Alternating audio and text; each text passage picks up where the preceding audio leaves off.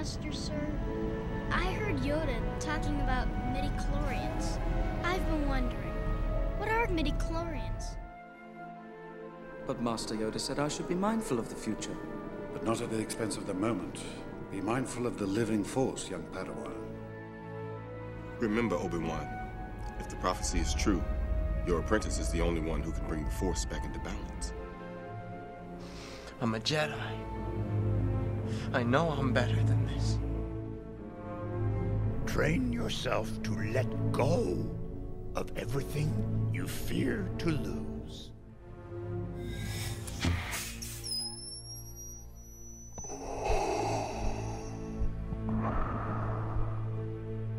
Oh, I'm doing sign language. I'm doing ASL. Are you certified ASL Tusken Raider? I am. It's really how you do inclusion the right way. You definitely peaked right there, by the way. That's okay. You'll make it funnier. Good. I peak. I'm at peak humor right now. We're Prequel Apologetics. The show. It's a podcast. It's a podcast. I'm Seth, and you're Reagan. We've long laid dormant. Well, it's been a crazy year. That's no excuse. Fans of this program, we let you down. Right now, America hangs in the balance, and we went. Well, just an update. I don't know if anyone's listening. We don't have a president. We're waiting every day. Please tell us who's in charge. Please tell us who to worship. I just want to know. That who would do be good. I submit my life to? That would be good. But we said Prequel Apologetics. It's time. It's time to help America. Did you notice? We came back. Did you notice that when you're watching this episode? What episode? Of The Mandalorian. We're going to talk about. We're talking about Mandalorian. Hold on. Is there a new season? There's a new season. I was talking about America. I will. Okay, shut up. There's a part where some characters wearing Boba Fett's armor. Looks great. However, in the corner, you're getting so far. In the ahead. corner, there's some numbers. Okay. The numbers were Michigan's votes coming in my lifetime. Disney Plus was using a focus beacon to get new votes. Anyway, really sorry, guys. This was like a trust fall. You were starting to love us. We were starting to hear from you daily. Honestly, you were harassing us. It was annoying, but we kind of liked it. You did a trust fall, and we whiffed it. We let you fall. Yeah, my bad. However, actually, it's more than Reagan's fault. Mandalorian is here. We have a purpose to exist again. Return of the Jedi will happen. It'll be strong. We'll build back better. Well, the first episode of Return of the Jedi is out. Oh yeah, it is out right now, and it's good. It's really good. It's real good. Please forgive any audio. The audio clips. peaks a little bit. But we wanted to say we're back. I'm thinking I'm back. Yeah. And also, we've returned. We heard from a fan. His name is Ben. He said, "Hey, where are you guys at?" And it was like a cold slap of water in the face. And slap of water. It's time to get back to work. Slap of water. What does that mean? Anyway, we're back, and we're here to talk about The Mandalorian, our favorite show. Because Mandalorian, we're not talking about the old Mandalorian. There's a new season. There's a new season. The second season. Exactly. We're not here to return to old gripes and constantly critique the exact same story failures. We're here to critique the new ones. We're here to talk about the complete and utter failure of season 1 through a new lens. So in a different way, Mandalorian season 1 was a prequel to this season. So our mandate is still justified. But to be clear, Mandalorian, new Star Wars content, we're always checking that out. We want to see how it fits.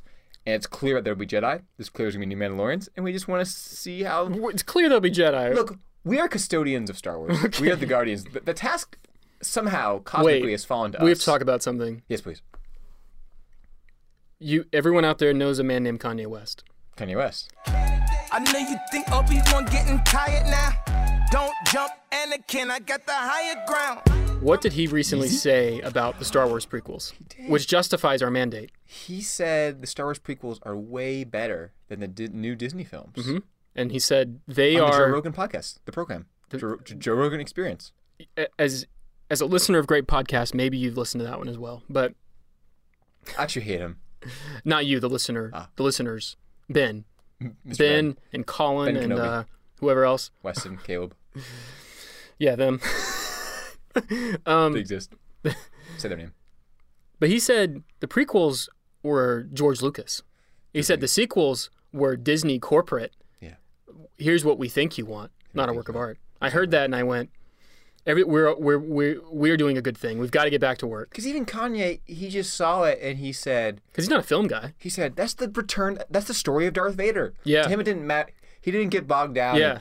CGI, acting's a little Right. wooden, which we Just go as Darth Vader. He just said, wow, this story needed to be told. Kids need to see that. Yeah. That's an important story. He said, Revenge of the Sith, I watched that 10 times during COVID. That film single-handedly made him run for president.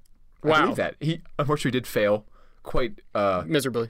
humiliatingly. However, we believe that our podcast will buoy him to a second. Look, he was not on the ballot in our state, so I mean, I couldn't choose him. I could not. I perhaps may have chosen chosen him. him. Would have chosen. So anyway, Okay. that's where we are. We just prequel apologetics is justified. Star Wars prequels are good. That's our mandate. We're gonna trash talk the Mandalorian now. Trash talk. Let's go. Well, actually, general impressions. Let's just start there. So Okay, the first thing I go want to first. say Yeah, please. is I did not expect this to be good because they made it. Not only did they make a whole season of Star Wars in a year, less than a year, because it's been a year since it came out. Yeah. So there's that, and I went, there's no way it's going to be good. Yeah. It's going to be rushed. And they made it during COVID? And I went, the whole film industry shut down, but Disney's making Star Wars? So there's some shenanigans there, of course. But I didn't expect it to be good. Was it good? The ending was good. The ending was awesome. The first, 30 minutes, 40 minutes? But 40. Pretty bored. I was bored. But the ending, there's an action sequence at the end. Star Wars fans get to see a crate dragon in the flesh. Mm-hmm. You get to see Mandalorians flying around. Mm-hmm. It's cool. It's really cool. Great filmmaking. Honestly, that's the best action sequence in the whole show. It's by far. There's nothing in close. Sorry. Mm-hmm. You mentioned that you were like the season 8 TIE Fighter battle. That's the only thing that I mean, even registers on the Richter scale of action. Right. This is way better. But on the Lucas scale of action. The Lucas scale. Absolutely. Yeah, no, so I watched this again because I care about our fan base. I actually care. I don't. I care. I played golf today.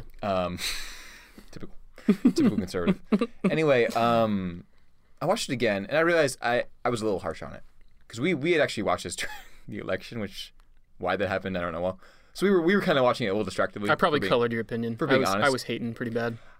But however, I watched it like you said, bored. I was bored, and then the ending comes and I go, wait, this is randomly really good. I mean, really good. Mm-hmm. So then watched it again. I kind of had new eyes, and I said, "This might be better than I thought it was." Eyes to see. I had eyes to see.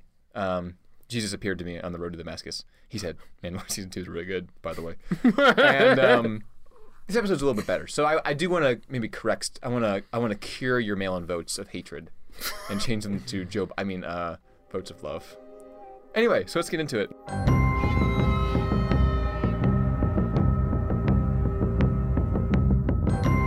No comment. General impressions. Where I did that. The door side. This episode begins. So, I think we talked about this the last season, years ago at this point. But they're doing this LED wall thing. They're doing obviously some green screen, obviously visual effects, but they're doing this thing where all their sets are generated by these LED walls. Really cool. It's a new thing we've seen. However, it also has led to a certain amount of laziness, and I think we can say that you and I have gotten better at telling when it happens. And so this first shot where he's just kind of especially you. I'm really smart. I'm really smart. He's walking into this town, and it's kind of dark, and it's clear the set just begins a foot away from the camera, and he's just walking into a pool of light, and you can almost tell how the background doesn't quite clearly fade into the dark horizon of where this planet is. We don't know. And he's just walking. That was my gripe. Is Mandalorian walking. We're still walking. He's still walking. Yeah. However, this is kind of cool. So he's walking, and it's this kind of dark town. There's graffiti. You don't really know what's going on. It's kind of cool how they're setting things up. Well, there's street lights. You see a city in the background, and he's walking in these kind of spotlights from street lights hanging above. And you see just red eyes surrounding in the darkness. Kind of Jawa-like, but they're not Jawas. It's a kind of scary creature. I'm going to go ahead and say that a society that depends on streetlights to defend itself from brutal murders, as we'll see later. Yeah. Maybe that society is not a good one. Sure, but the Star Wars fan in both of us, we just started going, oh, this is a neat idea. It was really cool. Maybe maybe this was originally a mining planet. Yeah. What if they mined... They mined too deep. They awaken something dark. What if they mined daylight on this planet? Oh my gosh. That would be neat. Well, I think I even said that what if the people, when they get to you, the dark beings, we'll call them that, dark beings, you become one. You join the dark chorus. Interesting. The dark chorus. We're going to call them dark chorus now. And we love... one of the most beautiful things about Star Wars is it just gets your imagination going. What if episode 9, when there's just I am all of the Sith, and there's just all those Sith? What if they're them? The little creatures? Yeah, what if they're just little Siths? They're Sure. Siths. You shied the line on them. Anyway, it makes no sense. In the society, it's strange, though. It's cool. It's really cool, but it is strange. I gotta be honest. Because if the society was built around, we need some light, you think it'd be a bit more obvious, but like maybe he's in the slums or whatever.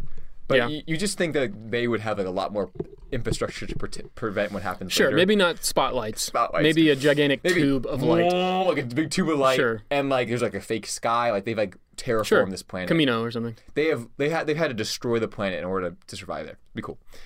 Anyway, they get to the door. There's a door. And there's a Twi'lek man. A Twi'lek male. And he says, And he says, I'm here to see this dude. I actually did not catch his name on the second rewatch, and I didn't really care. Didn't care? I didn't care. Cyclops guy. Cyclops boy. And he says, enjoy the fight, gentlemen. And they go in, and it's actually kind of cool. The music in the season is pretty good. It's kind of like, doo-doo-doo, and you go in, and it looks like it's an actual set. There's a fighting ring. I don't know if you noticed this, but above it, there's kind of like a United Nations, just like all these flags. Really? And there's 2 Gamorreans. And they're fighting with sonically enhanced axes. Axis, yeah. I like the Gamorreans. Really cool. They look kind of skinny, though. Okay, so the Gamorreans look cool. I think this is a problem with something look really good in low light being exposed to like bright stadium lights. Mm-hmm. They didn't something about them look wrong, and they look the legs exactly would look too skinny. Mm-hmm. Maybe they've just been training. Maybe they're underfed. But look, Sure, they're slaves. They look bad. They're slaves. Look bad. They They look bad.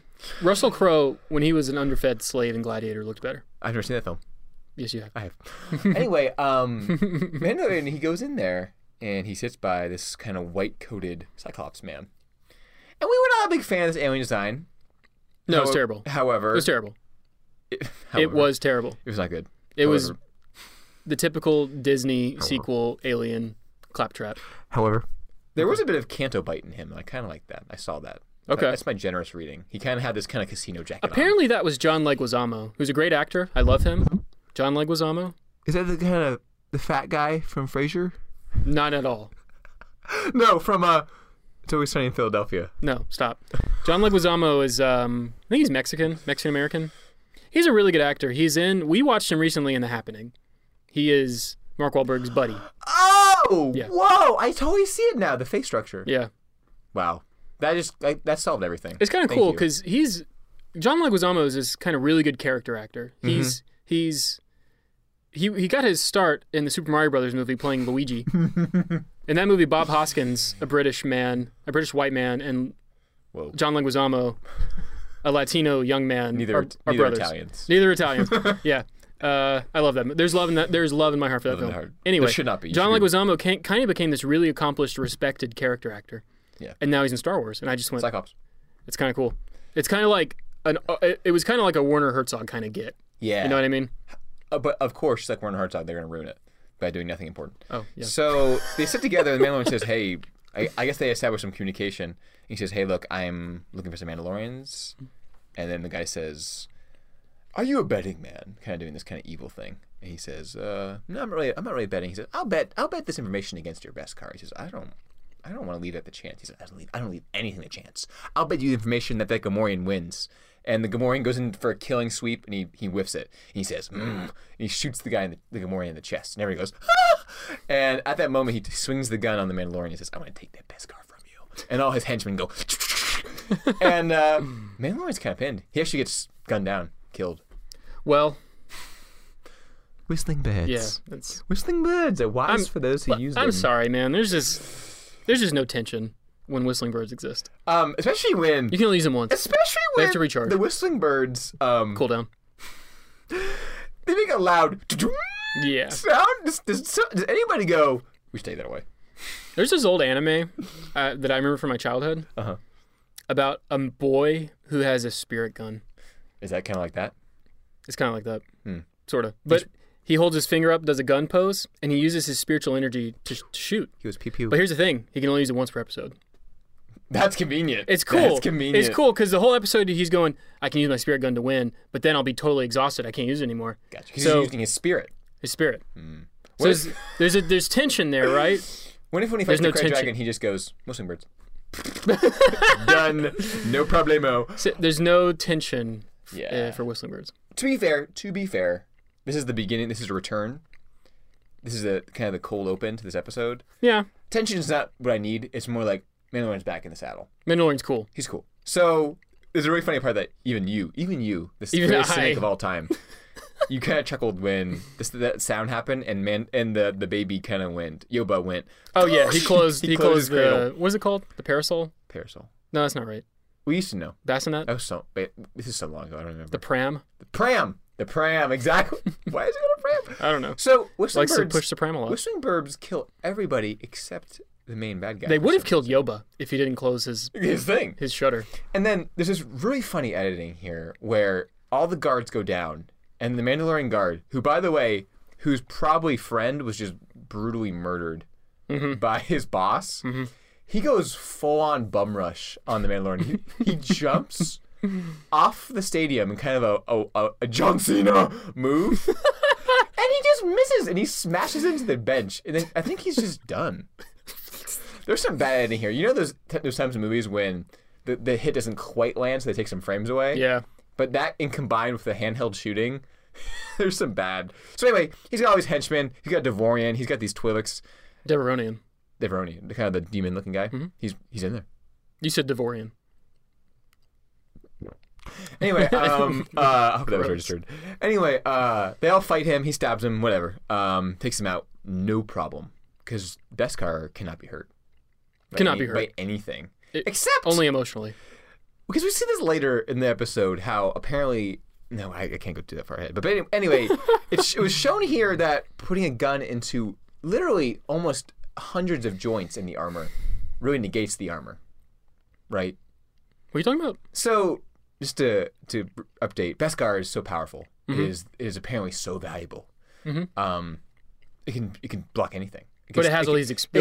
It can block a sniper blast from miles away. But it has all these exposed parts? That's what you're saying? I mean, it's just a plate in the front. Yeah. And so when they put the guns on him, there's just his neck, his side, his torso. It's just like... What it really needs to be is like armor. Stormtrooper armor. Exactly. Or a what do you call it? Like a power suit armor. Exactly. Oh, it's like yeah. It's like some energy or something like that. I get why it's a good comparison. Chainmail. Kind of. Like Samus in Metroid, that whole thing. That would be good. Yeah. I get why they couldn't do it, because then the costume probably had to be CGI, because you just couldn't be that mobile. I get it. The problem is that they're retrofitting this dumb character named Boba Fett, and they've turned it into this lore of this is the most amazing armor ever created. Beskar steel. Exactly. That's the problem. That is the problem. That's a big problem. Oh well. And it gets way worse later. Anyway, so he beats these bad guys. The Cyclops man runs out, and he says, "Uh-oh," and he uses a grappling gun to wrap up his legs. He hoists him up on this street lamp, and he says, "Hey, look, I'm gonna kill you. I'm gonna kill you." And he says, "No, wait, I'll tell you. Please, if you promise not to kill me, look, I'll tell you. I'll tell you where the other Mandalorians are." The threat worked. Because he wants to learn where the other Mandalorians are. We'll talk about this later. Does he? There's some weird... Yes. Is that what's happening? So there's some weird dialogue here that happens with your favorite lady. The Tatooine... Oh, her. Her. Basically, Amy Sedaris. The dialogue is... She's okay. There. It informs this as, "I've been quested to return this one to his kind." His kind, meaning Jedi. Mandalorians know where Jedi are. They do? That is the assumption. Wait, he says that? He says basically that later. But why? But he doesn't know. Well, that's the thing, though. The old lady, remember? The smelter girl? Yeah, the armorer. Yes, the warrior race of Jedi eons ago have always fought the Mandalorians, and our people have been united. Something like that. It's stupid. So, for some reason, he's not looking for Jedi. He's looking for Mandalorians, which is the plot of this episode. This is stupid. So he says, "Tell me where the Mandalorians are. I won't kill you." He says, "You won't kill me?" That only works if you've never seen Star Wars before. Well, I haven't. Okay. Nah, I forgot. And he puts the gun to him and he says, "Look, you won't die by my hand." It was a really sweet gesture. He says, "This is Batman Begins." He's Tatooine, and what's his name? Dan. Dan says, "Dude, Dan." He goes to Tatooine and he says, "Well, you didn't say how the Cyclops died." I'm getting there. Dan says, "Look, I've been to Tatooine, dude. There's no Mandalorians there. I've been there. Maybe you're talking about me." He says, right. No. There's another one. Mos Pelga, the city of Mos Pelga. He says, "Okay, cool. Thanks." City's kind of strong. Tatooine it is. He walks away and says, "Dude, you didn't save me." He says, "That wasn't part of the deal." Actually, and then you can't leave me here. And then he shoots the streetlight out, and you see the red eyes kind of converge. And he starts screaming. That's mean. It's mean, and also, well, it's kind of bad. Ooh. That was bad. A rare slip up from Reagan. I did that. Nope. I meant to say BA, but for some reason in my mind I said it. I love that. I have to apologize to the listeners. To I the love young viewers. that. I don't swear. I don't. Anyway, It's okay. it's not okay. I'll have to edit that out. Interesting. This is how I am when I hit when I 3-putt in golf. This is what happens to me. This is your cross to bear. You say a lot of that words that happens. No, but I'm saying the way you are feeling right now, somehow. you just go, how did I do that? This is my rule. How did I do that? Yeah, that's how I feel when my one rule. That's how I feel when I 3-putt. I go, what are you doing? Batman. Oh my gosh. Anyway, he shoots the spotlight, which leads he leads the spotlight, shoots the spotlight, and that leads the dark Cyclops. The dark chorus. Oh, the dark chorus, as some call them. As some call them. They've been called. They are starting to devour this man.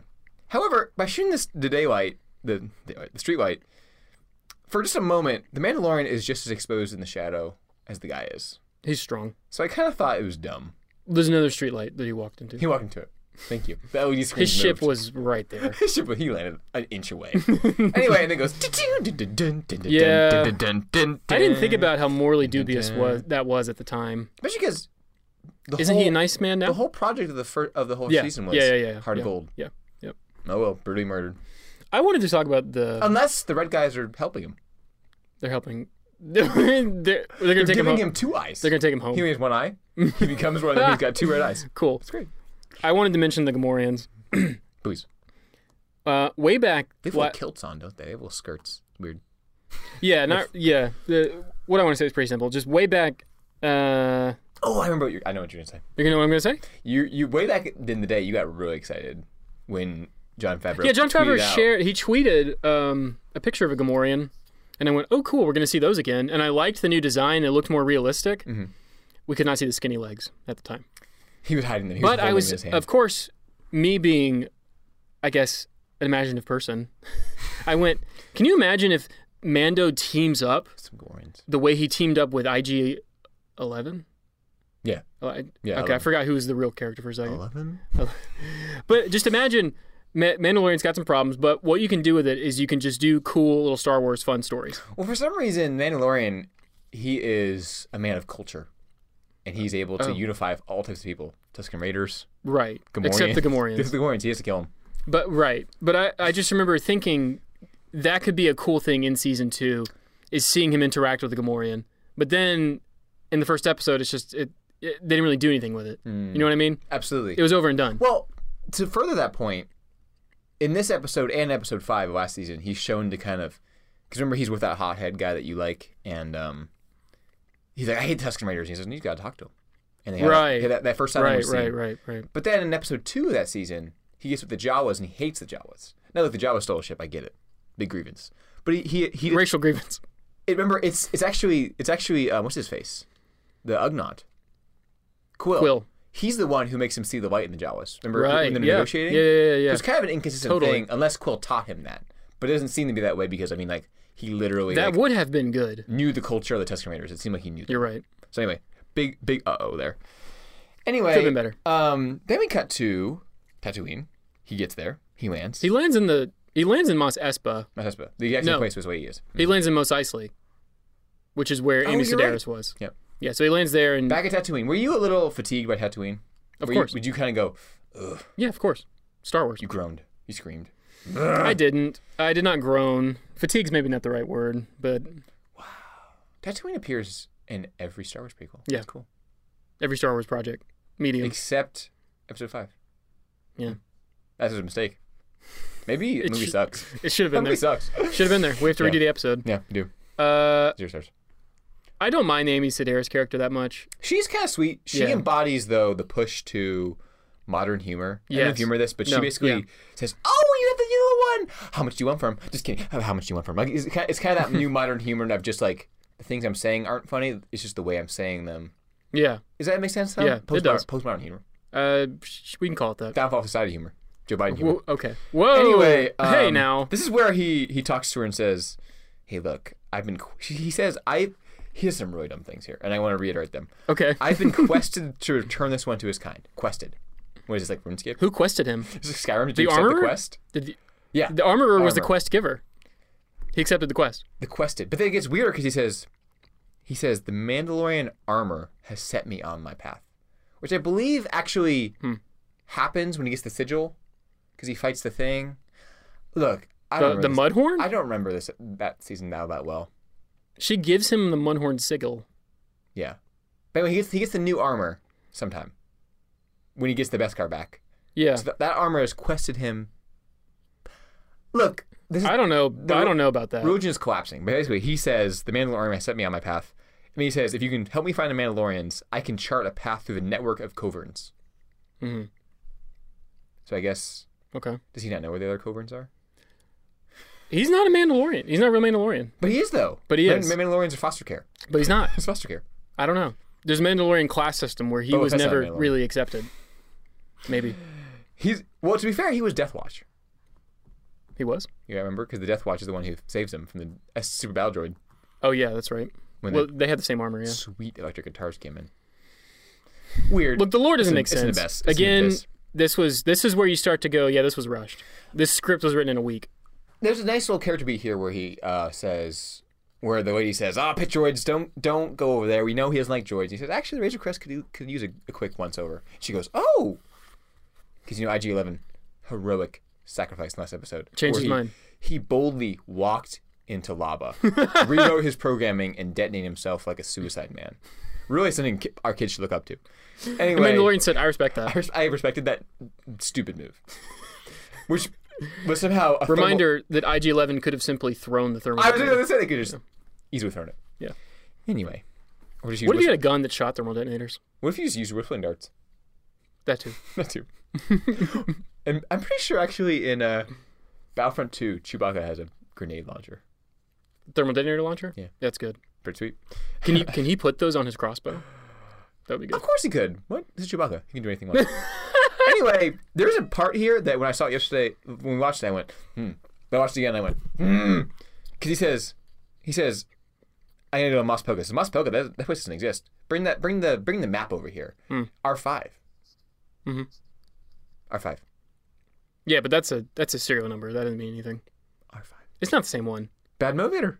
There he is. It's not the same one. How do you know? How do you know? R5D4. That one died. They fixed him up. The Jawa is definitely exactly the same. Okay. It's on Tatooine. Yeah. There's only one. Tatooine, it may be a big planet, but just like Arrakis in Dune, the habitable area is so small. But when you say an astromech droid, that's like a specialty item. Why would that just be around Tatooine? Like R2D2, that's a privilege. The Jawas had them. That's a point of privilege. No, I don't know. I don't know about that. R2D2 units, that is a sign of wealth. It's like driving around a Tesla.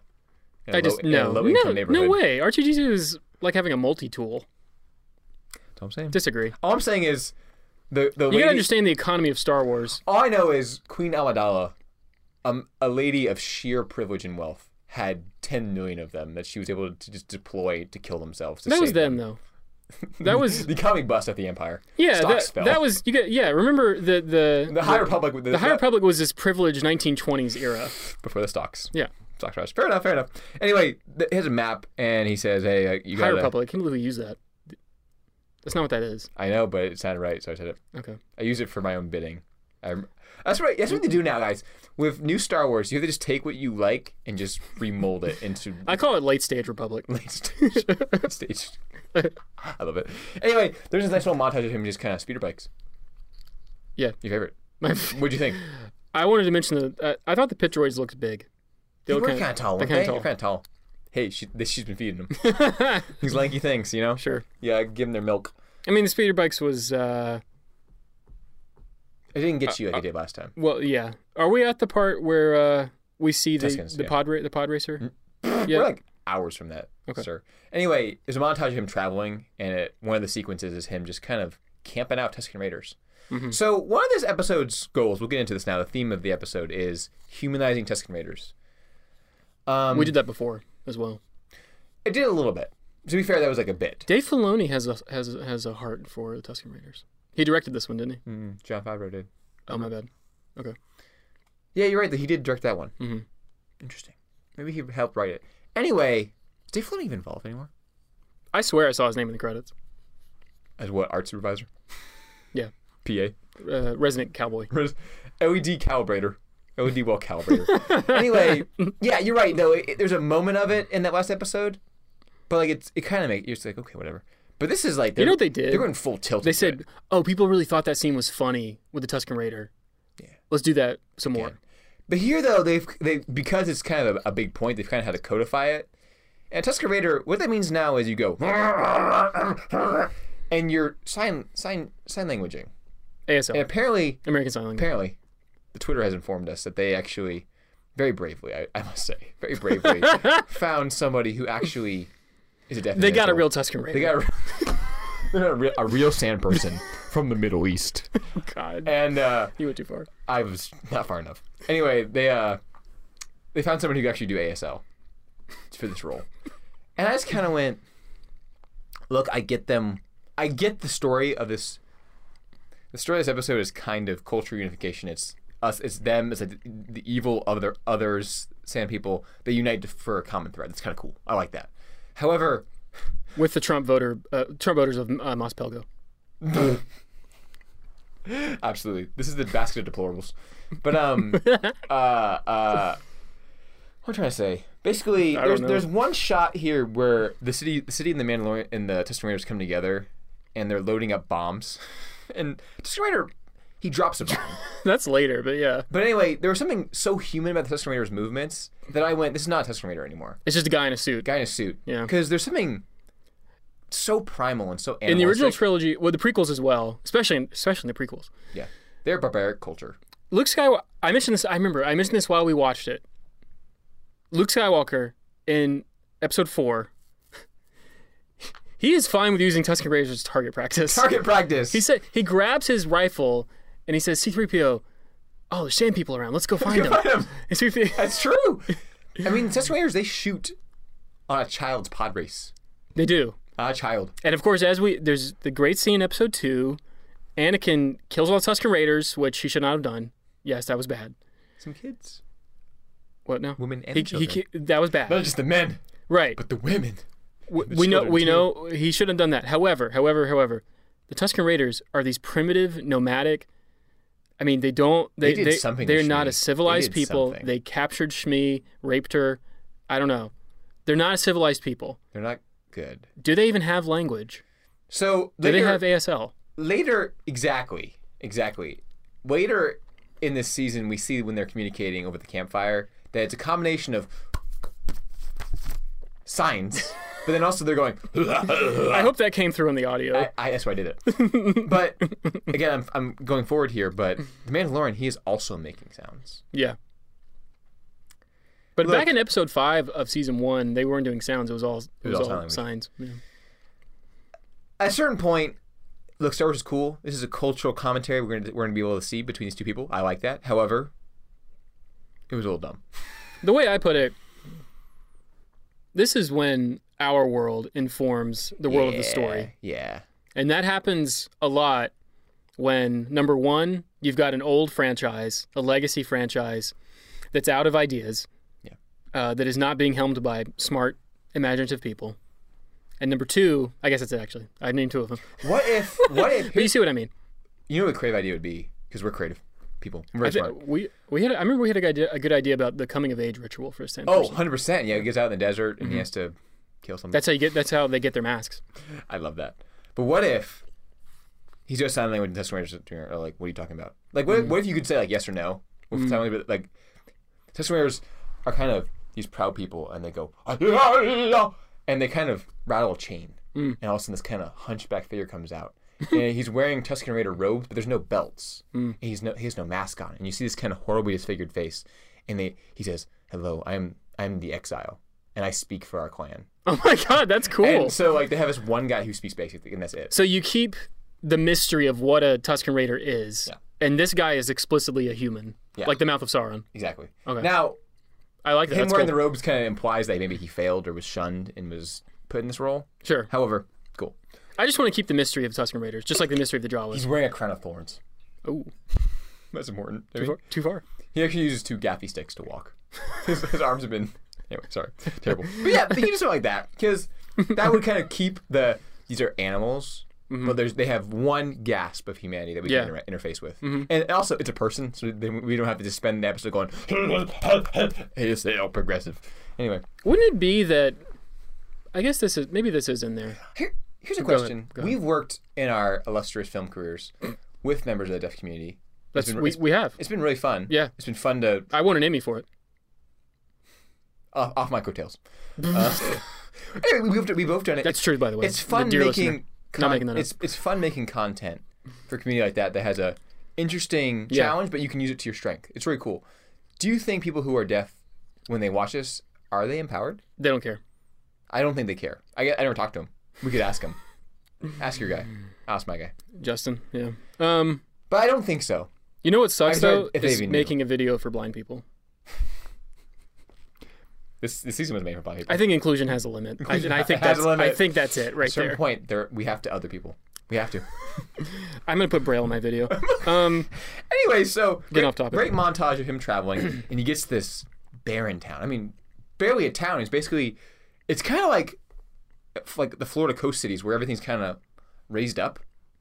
Yeah, it was interesting. Yeah. I liked that. Great sequencing too, because it feels like an actual Western. It feels like he's strolling the town. Totally. And everybody, no one has anything to do. They're all kind of going. They're sitting around. They're on welfare. No, there's no welfare. They're out on their own. There's welfare. They're sitting. It was lunchtime, okay? Oh, it's lunchtime. It's high noon.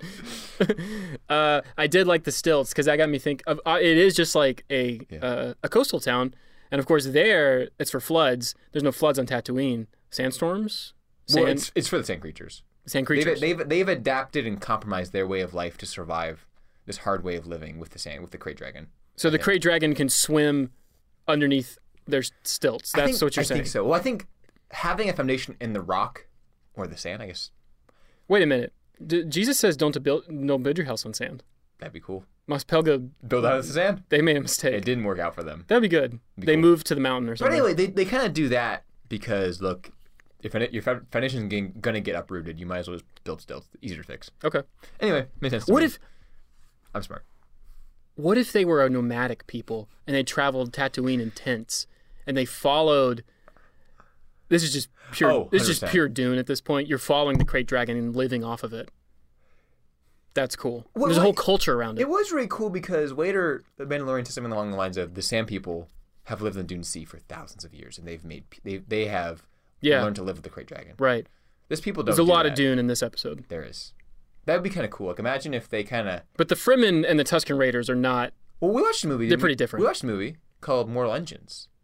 That's true, we did. What if the town is kind of on stilts, and the bartender, the guy we hate, whose acting is terrible, he goes, "Fire creature's coming," and he goes up and he presses a button, and all of a sudden, stilts raise up. And it's the bottom of a Jawa sandcrawler. Wait, no, goes, no, it's on. No. It's on. The whole thing is on skis, cool.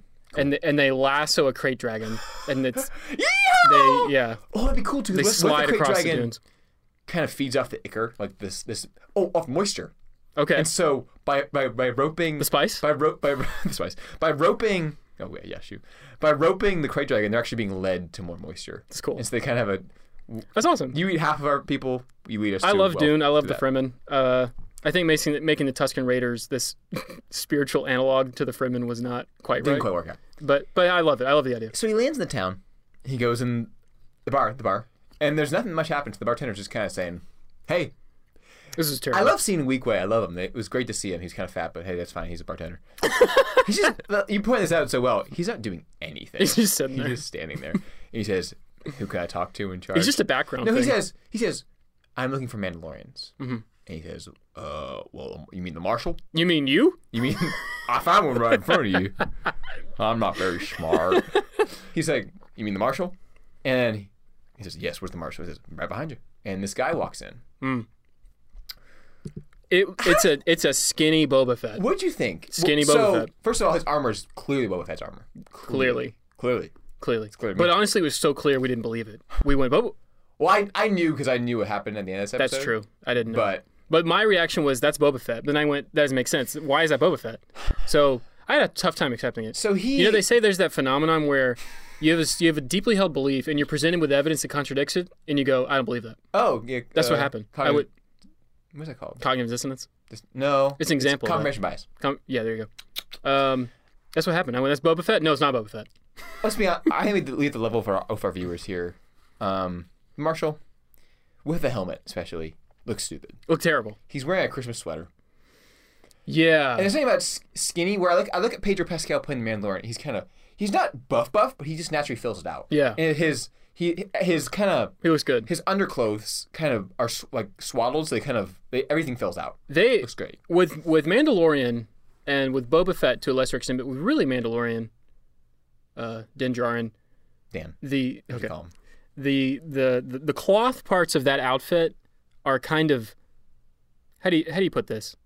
They're kind of shot in silhouette. It's dark. They're hiding the fact that they're cloth. Yeah. You know what I mean? Sure. And it seems like this is armor for real. You know what I mean? Interesting. But when you see this guy, the Marshal, it just looks like he's wearing a chest plate. Exactly. And you kind of went... You ever seen those old samurai movies? Maybe that's what they're going for. Chest plate. Just chest plate. And you kind of go, is Beskar really that powerful? Yeah. But anyway, his armor looks crappy, so maybe he's got bad Beskar. But it's Boba Fett. Boba Fett's not a Mandalorian. Who cares? Okay. Anyway, excuse me. But I won't stand for Boba Fett hatred. There could be some story. I mean, obviously, let's be honest here. To be fair, there's storytelling happening here. This guy's not a Mandalorian. In fact, he sits down and he says, "I'm guessing you hear about this armor here. You know, I probably will make it so we can't both walk out." There's this moment. I remember there's this moment where he sits down and they're kind of squaring off, and then the Marshal immediately takes his helmet off, and you go, "Oh, this is something different." It's good storytelling. So I like that part. Him looking stupid, him taking off the helmet, cool. Yeah. And this is a good actor. His name is Timothy Olyphant, I think. Mm-hmm. He's pretty good. Mm-hmm. His name is his show is Cobb Vanth. Okay. They really tried. Not really. Anyway, and he basically says, "Can we just can Disney just have George Lucas on retainer only to name things?" Yeah. In his silly honestly, George Lucas way. Yeah, 100%. He says, "See what this armor?" And he says, "Yeah, I'm going to take that armor." He says, "Well, I need the armor." He's okay. I guess we have a problem. And then he stands up, and they go for a Western duel. And there's two problems with this. One is, this is stupid. Okay. They're just doing it in this man's bar. Yeah. And two, I don't know if you knew this, but apparently Beskar steel blocks any bolts. Even sniper bolts. So, what's this duel? They shoot each other in the chest, and they just fall over? In the foot. Because, yeah, Cobb is not wearing the legs. He's only wearing the top parts. So, oops. Right. Because you go for the head? I don't know. Anyway, it's dumb. But then, thankfully, the plot saves the stupidness once again, and it starts to rumble, and you see a sand creature's coming. Mm-hmm. And this... and the sand's getting kicked up, and everybody's kind of freaking out, going in their houses. And it's funny because the Marshal and Boba and Mandalorian just kind of watch it lazily. They're like... And you get this great close-up before this on the Bantha, and the Bantha's going... And it cuts this great wide shot of the Bantha going... And it's pretty cool. It's like literally a sand CG Bantha. Never seen It's that. a sand shark. Yeah. And he goes, and it's cool because it clearly can fly. We learn that later, or it can at least be out of the sand. It's not just a worm. Has limbs. Does it? I think it does. I missed that. Okay. I have to analyze it. I trust you. Look at the tape. Okay. However, the way it eat things was really cool, and by then now the plot becomes, I don't like that. Hey, by the way, I'll give you my armor if you help me take this thing out. Mm-hmm. A lot of setup for that. He says, "Hey, take me to the cave. Take me to the is an empty Sarlacc pit. I forgot about that. An abandoned the Sarlacc. Great Dragon Cave." Yeah.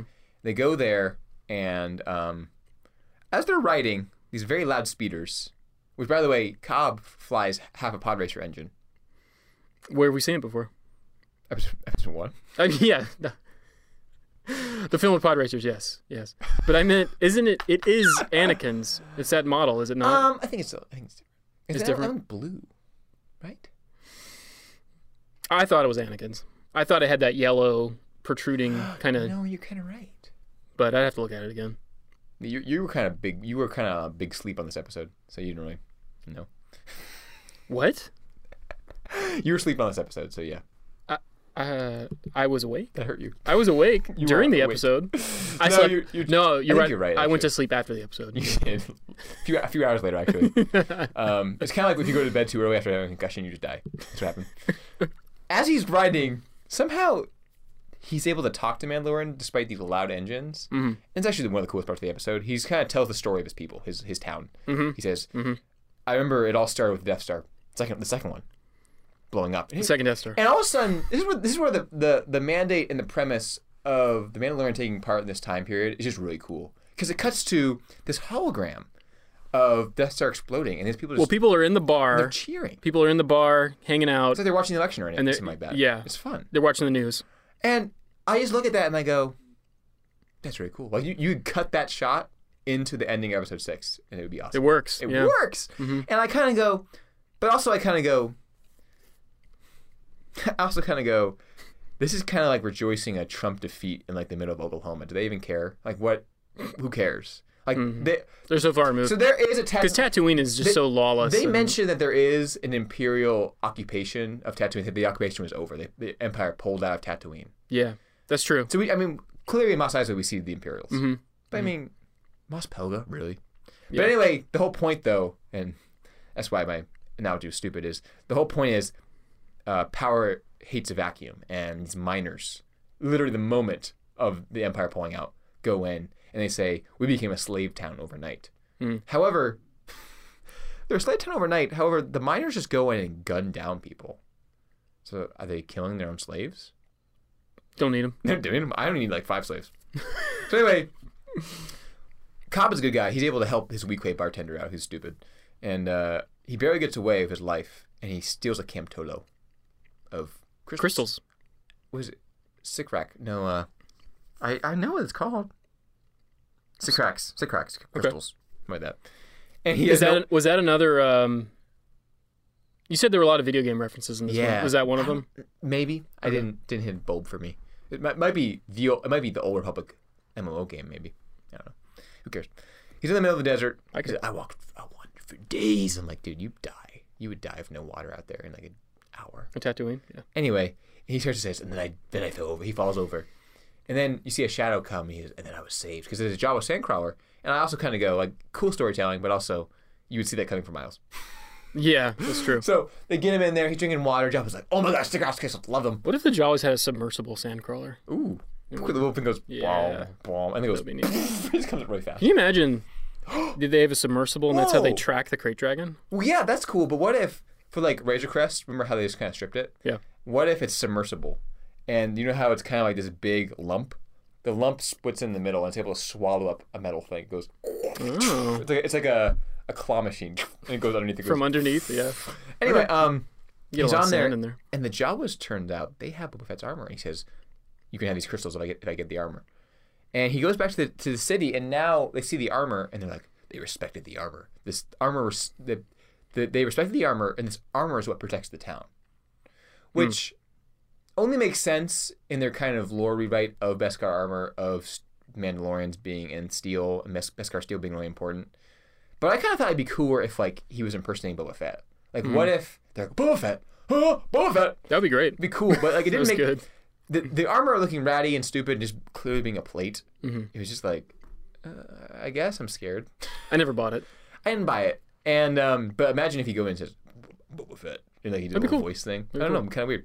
But anyway, because Boba Fett was legendary. He gets a great beat, especially for Tatooine. Come on, you would know who Boba Fett is. He gets a beat on these guys, shoots them all. They all go in there, a little tank. I just had such a good idea. What? Do it. They should go to Jabba's palace. Ooh, see what's up. What's the power vacuum there? What's up with the monks, the spider monks? The spider monks have reclaimed their homeland. It's now a place of worship. Or maybe they've got somebody else in there to protect them. The death of Jabba opened a dark nexus in the Force. Boba Fett is either protecting them or a lost Jedi is protecting them. That's good. Dude, yeah, like an old Jedi. I mean, one who missed the purge but kind of lost their waist and not really a Jedi anymore. He is... What if the monks... Like... Also, he's Dexter Jetster species. I like that. Oh, the traitor from Clone Wars. Which one? The bad Jedi, remember? The bad general. Who goes evil, kills his troops. He got 2 double-set lightsabers. Umbara, remember? I don't remember. Oh, he's Dexter Jetster. Yeah. Or you do... Who's the spider? General Spider? Admiral Spider? In Clone Wars? Oh. Yeah, him. Feel smells. Let's have a Jedi of him. Yeah, it'd be cool. There's so many creatures. Anyway, what if the Spider Walkers, and again, listeners, you have to listen to episode 6 podcast. What if they were like from a long time ago? They were a schism of Jedi. The Jedi rejected the material world, they rejected possessions. Oh, and they became the monks. And the hard right people went, we can't have bodies. And Yoda went, Misa like a body. Yoda was there. Misa like a body. Yoda speaks Gungan now. I'm sorry. There's some crossover there. Have the body, we must. Yeah. How, that's cool. What if the next episode is just a philosophy debate between Yoda and the spider, the monks? It ends with a schism and a Jedi. Anyway, and... Why is it so easy to write good Star Wars? We just did it. It's easy. It's so easy. But anyway, the spider people... Yeah. Darth House, what's going on there? Love it. Anyway, so it's a cool story. He's able to use his jetpack, his rocket, which... Rising Phoenix. Dan doesn't... No, but Dan doesn't have the rocket. He doesn't have the warhead on there? He doesn't have it. Okay. Boba Fett does. This, by the way, again, this imposter, by the way, clearly mastered your armor, clearly mastered the jetpack, clearly mastered something that even Dan hasn't mastered. Yeah. So I guess maybe the smelter lady was stupid. I remember saying way back in season 1, it's just not clear. Is he a rookie Mandalorian? Are we supposed to accept that he's this kind of super badass seasoned guy? Or is he a learning, you know what I mean? Yeah. It does both. It does both. He kind of just doesn't really explain it. He just kind of kills the Mudhorn, gets the stuff. Well, he gets the child, and he gets all that money from the Empire, and he gets the new armor. And that's when he starts becoming good. It's just confusing. It doesn't. It is unclear. Totally unclear. You know. I don't understand it. I didn't get it. So these guys come up on a canyon, and they can sense they're being watched. And this is kind of where I kind of even sensed the LED wall was just moving around them, and they're just kind of standing there with other speeders. But hey, at least they built the speeders. Good for them. You started to see some parallax problems. There were some problems. Something that wouldn't happen with green screen because an animator would just go fixed, easy. That's kind of thing. LED wall is great, but the thing about Star Wars that George Lucas built to it, and look, it happens way too much now. I get it, but he's a documentary filmmaker. He's just always getting elements. He wants the live action element, CGI element, special effects element. Where now, when you bake it all together, it looks real, kind of. But if something's wrong, you're kind of stuck. I guess you could rotoscope them. Anywho, didn't work. They get in this canyon, and they say, what's going on? And they hear some barking, and it's the Tusken Raider dogs. The spiky Tusken Raider dogs from episode 2. Yeah. I actually watched it again, and they actually look better. They look better in here than they did in episode 2. I'm sure. The animation of them was better in episode 2, though. They were a bit more fluid. Oh, for real? It was weird. I didn't know what to make of it. I never noticed. Well, you don't really get to see him really well in 2. No, but there's no light. You get a really good look at him here. And I liked how they had kind of an exoskeleton. Yeah. It was these armor plates. Spikes. They have spikes at their back, too. Yeah. They have kind of these evil-looking eyes. But anyway, you know... Everybody needs a dog. Best friend. Tusken Raider's best friend. Ooh, what if... So, we'll never know what a Tusken Raider looks like. But if their dog looks like that, what if they kind of look like that, too? Oh, my gosh. Yeah. That's cool. I like that a lot. But anyway, Cobb is just got to kill this thing. But the Mandalorian now, it's not just that he has a passing understanding of how to speak to them. He knows their culture enough to communicate with a dog. He's been studying. And I kind of went, is he a Tusken Raider? He was raised by Tusken Raiders. Oh, wait. We know his backstory, so no. What if his parents were Tusken Raiders? They were just people. What if Tusken Raiders are? You're kind of called into it. Like it's like a secret order. There's someone who left the Tusken Raiders. What if... They learned language and What left. if Palpatine... Is it Tusken Raider? What if Palpatine... And I'm talking like... This is like years before episode 1. He says, I need to start fomenting... Darth Plagueis. I need to start fomenting backwater societies on the Outer Rim to foment separatism. Tells that sage. Wait, does he install the Tusken Raiders? I'm getting there. Okay. He says, I need to create some problems, some social problems. He creates life. Look, illegal immigration has always been a problem on Tatooine. It's always been a problem. So he says he creates a secret society of people, and they create their own kind of nonsense culture with this ASL and all that. And they say, you have tenure wow. You have to have tenure shifts. At first it's a joke, but then it becomes real. It becomes real to them. Someone misses the shift, and it just becomes real. It becomes real. Okay. Anyway, who knows? Anyway, that doesn't make sense. But he does it so well, and so they actually go with the Tusken Raiders. There's this kind of campfire scene. This is kind of where literally half the scene is just going. And it's kind of cool because part of the Tusken Raider peace process is giving Cobb a kind of ancestral ball of water. Yeah. I kind of like that. It says, you steal our water, and now you're insulting us by not drinking it. Mm-hmm. It's kind of cool. I like that. Mando said you got to drink it. Again, it's so clear. Tusken Raider's just a guy with a suit on. Mm-hmm. And because they're just kind of, when they're articulating too much and they're being more empathetic, it just doesn't. Right. Doesn't. Why would a Tusken Raider wear a mask? Yeah. Is it purely ceremonial? Is it their skin? What's going on? It has to be religious. I like the religious thing. Okay. I think that's what it was in KOTOR. Because in KOTOR, you're actually able to just wear them. You can just wear them. Oh, really? Because actually, you actually infiltrate them. It's kind of cool. Why do they have those tube goggles? What's going on there? Their face is just one big eye, and it's too much. What is it? Isn't that happening? Is this lore for real? Doesn't this happen in Man of Steel, where as a kid you just can't focus? So the Tusken Raiders are just one big eye, and they put on the binoculars and they go. I get it now. Clark, I get it. Anyway, that's not actual. It's a good film. Anyway, actually, the movie sucks. So they're talking, and Cobb is like, "I hate them," and they're, and he says Dan, being the only kind of authority there, gouts a flame of his flamethrower to kind of just set people down. It's kind of cool. It's kind of a alpha male move. I like it. Some big Donald Trump energy there. Jeez. Anyway, you are radicalized in this episode. I am not. I voted for someone. Anyway, anywho, the Tusken Raiders say, yeah, this guy's been a problem. This Krayt Dragon's been a problem for us too. We'll help you. And there's kind of this whole flowaway scene here where they go out to the canyon, they see the cave, and it looks cool. Whatever. And they realize they're gonna need some help. They say, we need some people. So they go back to the bar and they have a town meeting. They say, hey guys, we can beat this thing. We can kill this guy. We need some help. And they go, oh my gosh. I have a note on this, I think. They go, oh my gosh. Oh my gosh. Hold on 1 second. Holding. Two things. In the scene at the campfire, it starts with a pan over from a little moment. And a Tusken Raider is using a gaffy stick. You know, the kind of sharp sticks with a kind of J point on the end. Mm-hmm. He's using it to floss a bantha's teeth. Is he really? It's so cool. That's I like cool. it. Yeah. And then when they're flying back to the town, you get another shot of Yoda. And they're riding banthas. Oh, he's there. Yeah, Baby Yoda. He's there. Hold on. He's not really relevant to the story. I don't know why he didn't leave him with Amy Sedaris. Yeah, because she actually said that. Are you leaving him with me? Didn't even answer. He does nothing this episode. He's got a little AC pouch. Does he? Pouch. I love it. It was a little AC module. Okay. Anyway, they have a town meeting and they say, "Hey, look, we're gonna need these people to help us." And everybody goes, "Oh my gosh!" And the Mandalorian steps up and says, "Hey, I know they've been bad to you. I know you've killed them. It's weird. Are they Sand people or are they Tusken Raiders? Is that almost like the political framing? Sand people is the good thing. Tusken Raiders are the bad thing." I think Sand people is more of the racial slur. Tusken Raiders is the Raiders. He actually says. Interesting. Look, they're raiders. They're brutal people, but they keep their word, and they say they won't hurt you. Okay. If you make this union. The Sand People is the English version of what they call themselves. In their own language, they think of themselves as the Sand People. Interesting. The Native Americans, the Oklahoma means the red people. Indigenous people, yeah. Mm-hmm. It literally means red people. They prefer indigenous, though. But you know, all these tribes, you be the water people. We're the water tribe. Absolutely. We're the Sand People. I get you. That's how they see cool. themselves. That's really cool. Oh. So do they have ancestral offspring on other one biome planets, like the Mon Calamari? Are they related to Maybe. them? Probably not, but maybe. Could be better. Yeah.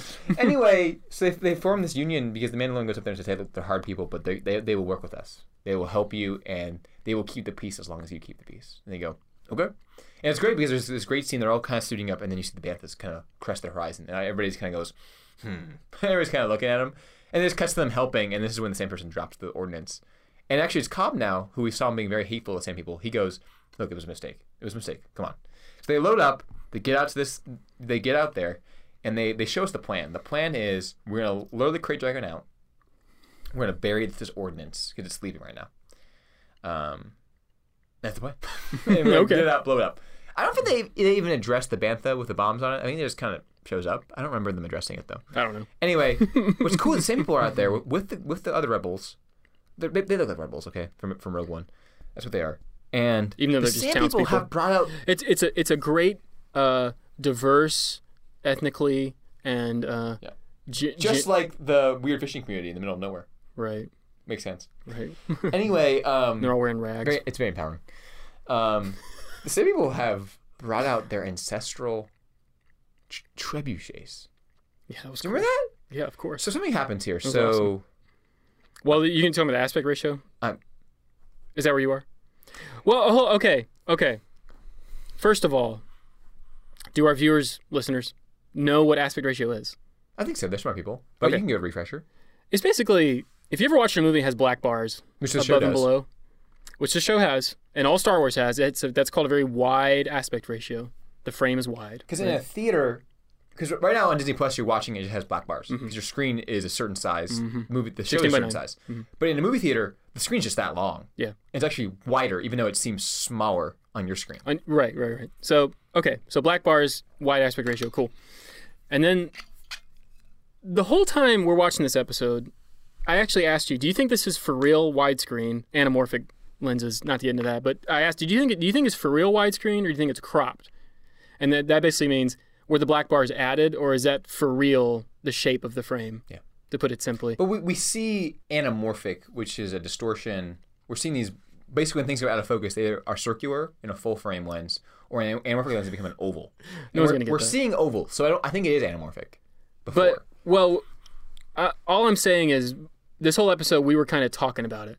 Just wonder. We were kind of wondering. Just chatting. Because there were definitely times where we went, no, that is anamorphic. But then there were times we went, that's cropped. Looks bad. Totally. And it did look bad. You can always tell. The shooting of this episode was not good. Until this part where the aspect ratio... Let me paint a picture for our viewers. Okay. Black bars. What they do is they get the same creature's attention, the Krayt Dragon, and there's 3 test raiders that approach the mouth. And all of a sudden you hear... and all of a sudden they're running back towards frame. And the mouth starts to come out from the cave. So for the first time you're seeing the scale of this thing. So it's a storytelling technique because the bars go up as the creature gets closer to you. And so it feels closer and you're like, this is huge. And then from that moment, it's a different director. From that moment... It's Jon Favreau. From that moment, the action it is a different director. Is so good. The shooting, there's just something about it. It just embodies it. It feels like Avatar. I don't know why I thought Avatar, but it felt like Avatar. It is very Avatar because Avatar was 16 by 9. And the way... I rewatched it last year, I think. And Avatar has these kind of handheld camera moments in a CG environment. Yeah. So this felt like that, where you've got a wide lens moving in between the sand people and stuff. It felt like a war film or a documentary film or something. It was sweet. So well shot. I mean, you had tracking shots moving between shoulders of these trebuchets going. But the cool thing was, this is not 16 by 9. This is actually... Oh, for real? I actually took a video on my desktop and sized it so it would fit, and it did not fit. So what is it? But it's not IMAX. I think it might be 16 by 10. For real? 1.85 by 1? I don't know. It's just taller. I looked it up. It's specifically not IMAX. IMAX is almost a square, so it wouldn't be that. So, but it is taller, and you can really feel it. It just, something about it, I watched it and I went, why the heck is the whole show not shot like this? Because there's something about the action that just feels way better. The shooting was way better. Because there's something about anamorphic where it's really hard to compose well. And so on a TV budget, you just go, kind of this handheld. Yeah. It's terrible. But with this, you can just tell they're having a lot of fun using the whole frame. There's these really locked off. And what you get with 16 by 9, we'll call it that because it makes more sense. I realized I love 16 by 9 Star Wars. It was sweet. It was sweet. I want to see more. But the reason why it works so well is because with a wide frame, you don't really understand what wide distortion feels like. But when you have the full frame, you have that tall frame, you can really feel the ground beneath you and the guy towering over you. You get the whole scene seems to unwrap around you. And so there's something about action with that. Star Wars action, never seen that. It was awesome. It was amazing. It was great. And so I don't know how much you remember about the fight. So they fight for a little bit. They're kind of pricking him. And the guy the whole time was like, do I blow it now? Do I blow it now? He says, no, wait. And the people are luring the same creature out. They're finding their trebuchets out and they're pulling him out. And they do it and they get him out far enough. They blow it. They blow it and he goes, whoa! But then the creature simply, before that, the creature rears back and fires acid on the people. Yeah. And I'm not saying it looks like that golden gooey stuff from Hobbit 2. It does. we don't see anybody get graphic. It's not graphic, but we see enough for it to be graphic. It's corrosive. It just burns. It was awesome. Yeah. It was awesome. It was so cool. And you see a sand person get in there. It's just so cool. And you're seeing same people fight alongside these people. It's just really cool battle. These people unified together. They try the blom. It doesn't work because then the creature just appears at the top of the mountain somehow. So he's not. Well, it burrows. He's not just a worm. He's able to get up there and he sticks out. I think there are limbs. Okay. And so the guys say, time to get in this. They get their jetpacks. They fly up. And it's this great shot because now you have the full frame. So you spiral into the sky following them. And so much more lens flares happening too because they think there's something about the lens that's just different. Looks so good. They get up there and they're firing. There's this great shot where it's a foreground of the creature's mouth, but then it opens its mouth to reveal them shooting at him. And they're trying to shoot the eye, but they can't get there. And so he comes back to him and says, this is not going to work. They get back on the ground. And now it's behind them. It's coming towards them. It's charging them. They have no idea what to do. And in fact, it's great because they have jetpacks, but everybody else on the ground is screwed. He looks over and he says, "There's a bantha who's just wired to explode. He is a suicide bomber. He has been taken suicide as bantha. well. I hate it. It's animals were harmed. Anyway, what happens is he says to Cobb, Mandalorian says to Cobb, get the thing's attention. He fires his rocket at him. He looks over. He starts charging toward him. And Cobb says, great plan. What's next? He says, you're out of here. Because he wants to save him. He hits his jetpack. So Cobb flies off. And he says, okay, come eat this bantha. But then the bantha starts to rear back. And so he has to hold the bantha. And so the monster ends up eating both of them. And everybody kind of goes, well, I guess he's dead. But then the same creature roars out. And there's this amazing shot of him flying out using the stun function of his kind of cool rifle, and just you see all this electric crackling everywhere. It's blue electricity, yeah. And it's this great foreground shot of him in the foreground, turning the camera, pressing the button, and then boom, and then the explosion that comes out. It's just so good. It looks practical. It's a simulation. They spent some money on this. This is the best action I've seen in a long time from Star Wars. Frankly, it's better than anything J.J. Abrams did. Yeah? Yeah. So I love the throne duel, even though it contributes nothing. Episode 8, I love that duel. Sucks. It does not. But action-wise, this is really high up there. My top 4. Top 4 actions. Ever. Anyway, great stuff. It blows up. It was awesome. And there's this great low-angle shot before that, by the way, as the thing's about to eat him, where it's just a low shot, dollying up, looking at the Mandalorian going, huh? He gets eaten. He comes out now. He's got all this green slime on him. And everybody's like, dude, great job. You know, Cobb's like, great job. And you see the Tusken Raiders, it's funny because what the Tusken Raiders get out of the deal is we want the ichor of this creature. They want the creature. And so you look, they're kind of looking in the creature, like what they're doing. And they pull out a Krayt Dragon's pearl. It's a pearl. Yeah. And as soon as that happened, my mind spiraled back thousands of years. And I realized, it's episode 2. In Knights of the Old Republic, you fight the Krayt Dragon, and when you kill it, and you right click, you can go search, because that's what you do in that game. There's a Krayt Dragon pearl, and I went, wow, they kind of pulled this from something. This is really cool. And Cobb says, hey, look, great job, man. Takes off the armor. He gives it to the Mandalorian. At this point, this episode's riding pretty high for me. Not much more can happen. But something else happens. And this is something that unfortunately I was spoiled on because I was on YouTube and I was stupid. And I was not spoiled. I resisted. He tried to spoil it so hard, and I just wanted him to be on the same level as me. So he flies. I didn't want to be there. He's flying across the sunset, and you see a figure, and you go, "Okay, Baldy. He's got some gappy sticks. Who is he?" Turns the camera, and it's Temuera Morrison. Temuera. Is his name? Temuera. Sorry. Yeah. And the music goes dum dum dum. Yeah. It's so cool. He kind of looks like he kind of dressed like a sand person. He's weathered. Well, he's been in the desert. He's living the life. And it's cool because what's tough for me is I don't think this next episode takes place on Tatooine, so that's a problem. But I was thinking about it. And do you remember how in episode 5 of last season on Tatooine, there's the guy of Spurs?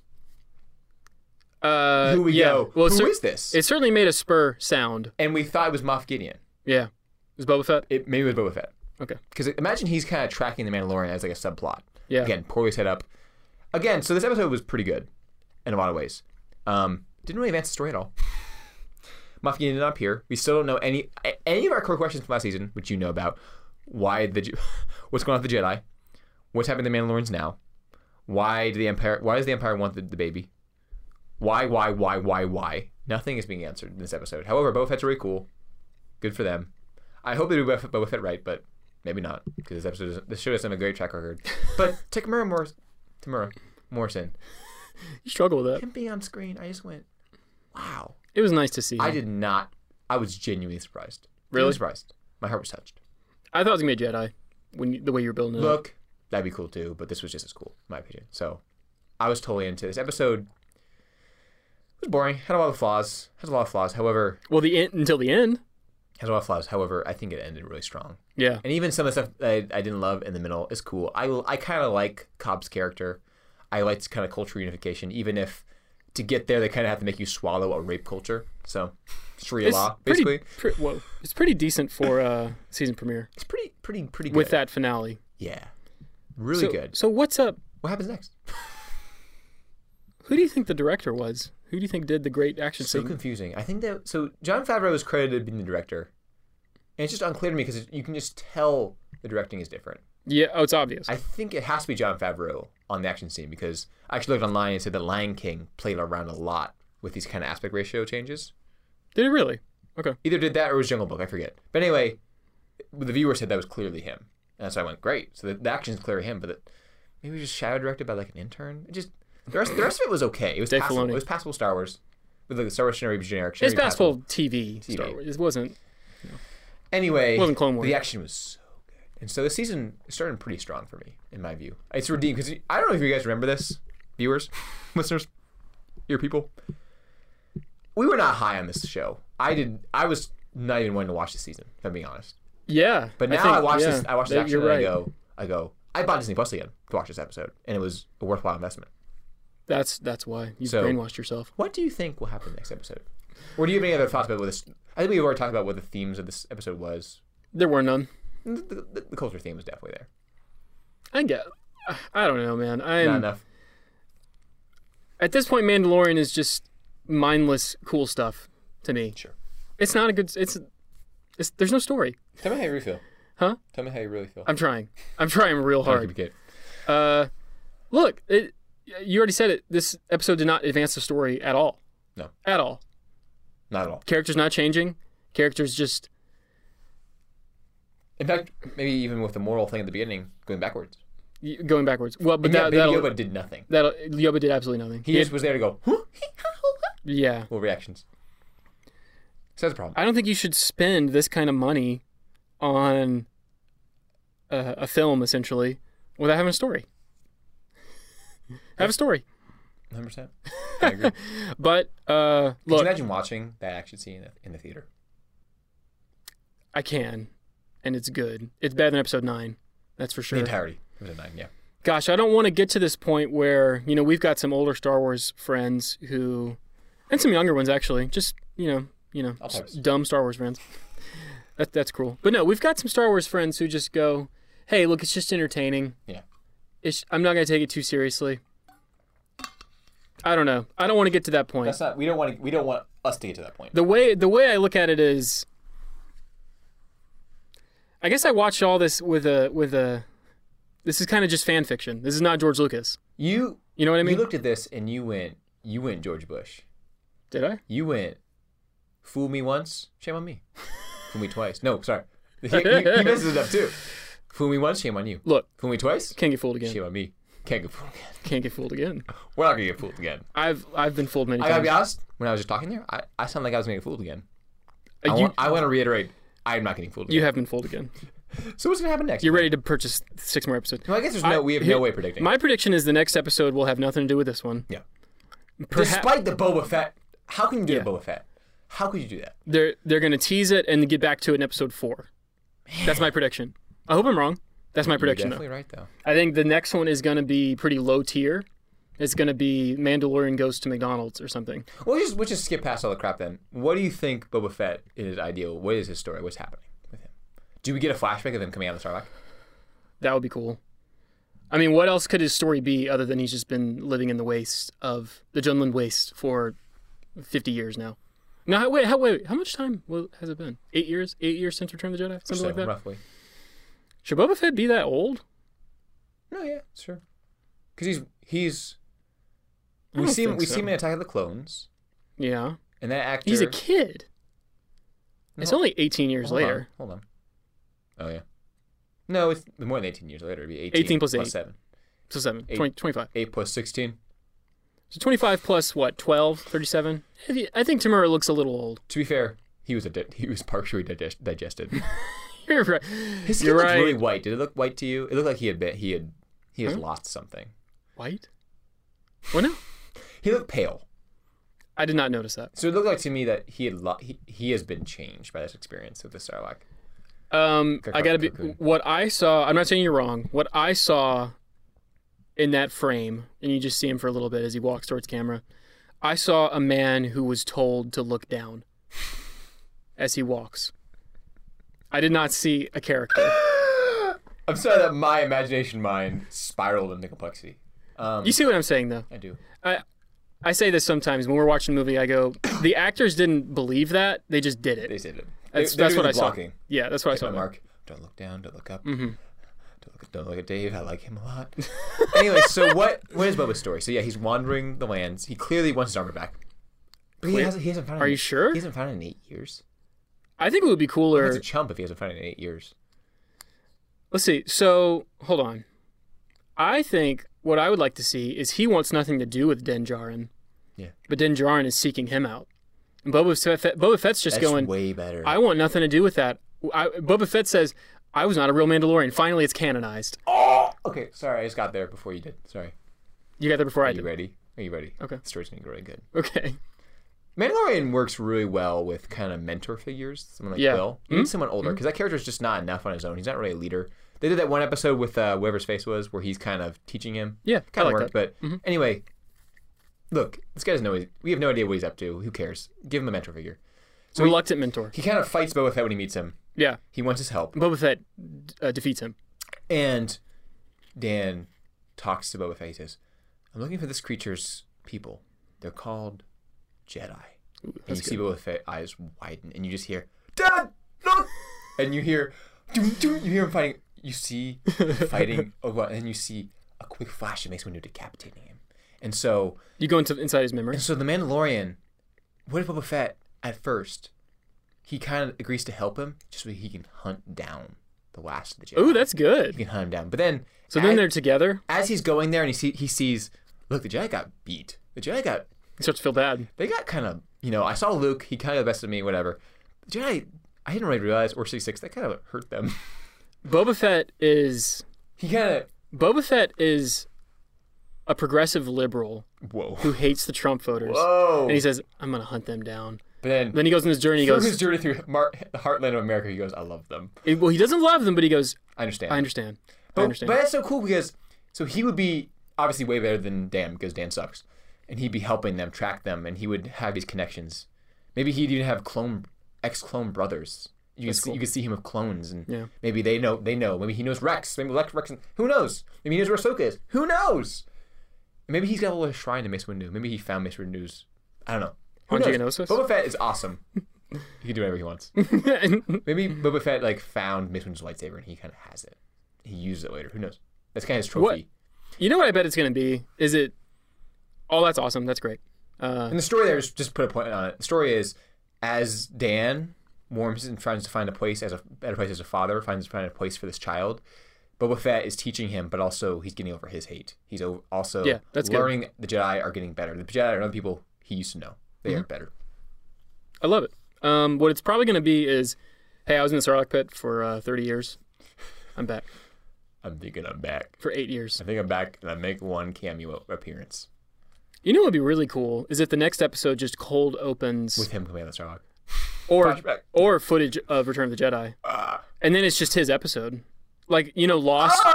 You ever watch Lost? I watched Lost. And Lost would do stuff like that all the time. So good. Yeah. That would work better if it was like a bounty of the week kind of story where it had the latitude to do crap like that. Well, let's be real. The show can be whatever it wants because it's not adhering. Oh, by the way, I mentioned this last time, but all of the core members of the cast did not appear in this episode. Yeah. Moff Gideon, who is not a really core member, but what's your face? Cardoon. What's the guy's name? Greef Karga. And Quill. Oh, he died. We can rebuild him. IG-11. Did he die too? The task was difficult, but not impossible. I forgot the cool characters died. Yeah. Well, that's why they had to bring Boba Fett back. The quota had to be raised. You're right. Do you think Cobb Vanth will appear ever again? I just want to see... In this show, I want no humans. Mandalorian's the only human. Mandalorian's the only human. I just want the cool underbelly of Star Wars. Yeah, the scum. Gamorrean Guard. Gamorrean. Whatever. Gamorrean. Gamorrean Guard. IG-11. Jawas? Jawas? Sure. More. So, I don't know. I would be fine if those characters never showed up again, to be honest. What if the Jawas... Those characters can all... Yeah. The next episode, it could start with Mandalorian getting a call. And who could it be? It's a message from Greef Karga saying, yeah, we're dead. Forget about us. Move on. And that's it. It's just that would be so bad. That would be the worst TV retcon writing of all time. I would accept it. No, here's how you do it. you get a hologram, and it's from Greef Karga. He's, oh, my friend Greef! And it goes on there, it's Moff Gideon. He goes, Moff Gideon? And he goes, yes, I'm Giancarlo. I hate you. It's very precious to me. I kill Greef Karga, and I also kill the Cara Dune lady. And you know that lady in episode 4? I killed her too. I don't know if you actually liked her. I rebuilt IG-11. I've revived Quill. They're back. They're back. They're headed your way. And they're headed your way, and they're gonna bring you to me. But like, no, what if he brings them? No, he also goes, also, no hard feelings. Keep the child. Keep the child. It's all good. Clean slate. It was misunderstanding. The Emperor's clone. He was whispering. Oh gosh. What? Let's just talk about that for 2 minutes. Okay. So, Mandalorian. I'm watching it. Episode 9 had not come out yet. Mm-hmm. We now know the Emperor is alive and well. Mm-hmm. So, is Yoba the science experiment? Is that connected to? No, they're gonna forget about that. They're gonna go, oh, episode 9, people didn't like. We made money back, but people didn't like it. Let's just push that over here. Back the Disney Vault. How could we have Moff Gideon? So he's the one who's got the Darksaber. He's clearly hates Mandalorians because he's using the weapon of other people against them, right? Boba Fett sees that and goes, "That's my religion. I'm gonna fight him." Final battle should not be between. It should be between Moff Gideon and Mandalorian. It'd be really cool. But the whole time, so Moff Gideon in this power vacuum, he's the first one the Emperor reaches out to, and he says, "Find me a new vessel." And he's like, "Yes, master. In return, I will the spirit of the Emperor?" Yeah, he says, "In return, I will make you the new admiral, or whatever, the new Grand Admiral." That'd be cool. They should have set that up, but yeah, it's cool. Here's a question: will Ezra, Ahsoka, or Admiral Thrawn appear in this series? No. Okay. Well, that's all I'm talking about. Actually, didn't they confirm Ahsoka will be in it? She's put by Rashida Jones. No, Rosario Dawson. Rosario Dawson. Please don't look at me ever. That was terrible. I mean, Rashida Jones is from The Office. That'd be a weird cast. But it would be weird. Yeah, Rosario Dawson. Yeah, she's evil, but I think she looks cool, so I'm looking forward to it. She's evil? Apparently, her never mind. Who cares? This is stupid. Oh, I know what you're talking about. Mm-hmm. Her servant or something. Her servant did something bad. Whatever. Who cares? Anyway, episode 7 out of 10, 6 out of 10, 6. Anyway, 3 out of 5. Anyway, we will now watch episode 2. Maybe. I'm good. We'll get to pizza. I'm hungry. I'm hungry too. I gotta eat. You can. This has been a sumptuous feast. This was good. I'm glad we're back on the saddle. We're back. May the force be with you, and also with you, and also with you, listeners. America right now. Oh God, we're in a dark time. Dark winter. It's easy to lose hope. Coronavirus, election. Just remember, Joe Biden. Actually, Ahsoka's being played by Kamala Harris. Oh my gosh, it'd be amazing. I'm speaking. That would be great. Mandalorian comes up to her. Hey, have you? I'm speaking. Hey, my name's Mandalorian. I'm speaking, sir. Actually, I just want to ask you. I'm speaking. That'd be so good. Anyway, America, no matter what side you believe in, what side, no matter what side you're on of anything, anything. If you're Russian, if you're Chinese, if you're American, okay. Turn to Star Wars. Turn to Star Wars. Star Wars. Talking about Star Wars and each other. Those are the 3 things you need in life. Okay. And we hope that this can be a beginning of return to the great ideals that George Lucas put out for us. We're on the same team. On the same team. We can all enjoy Star Wars together. Or hate it together. That too. I know that's brought us together. Hate. maybe strong. It's swelling in me. Anyway, may the force be with you, America. Stay strong. Count the votes. Goodbye.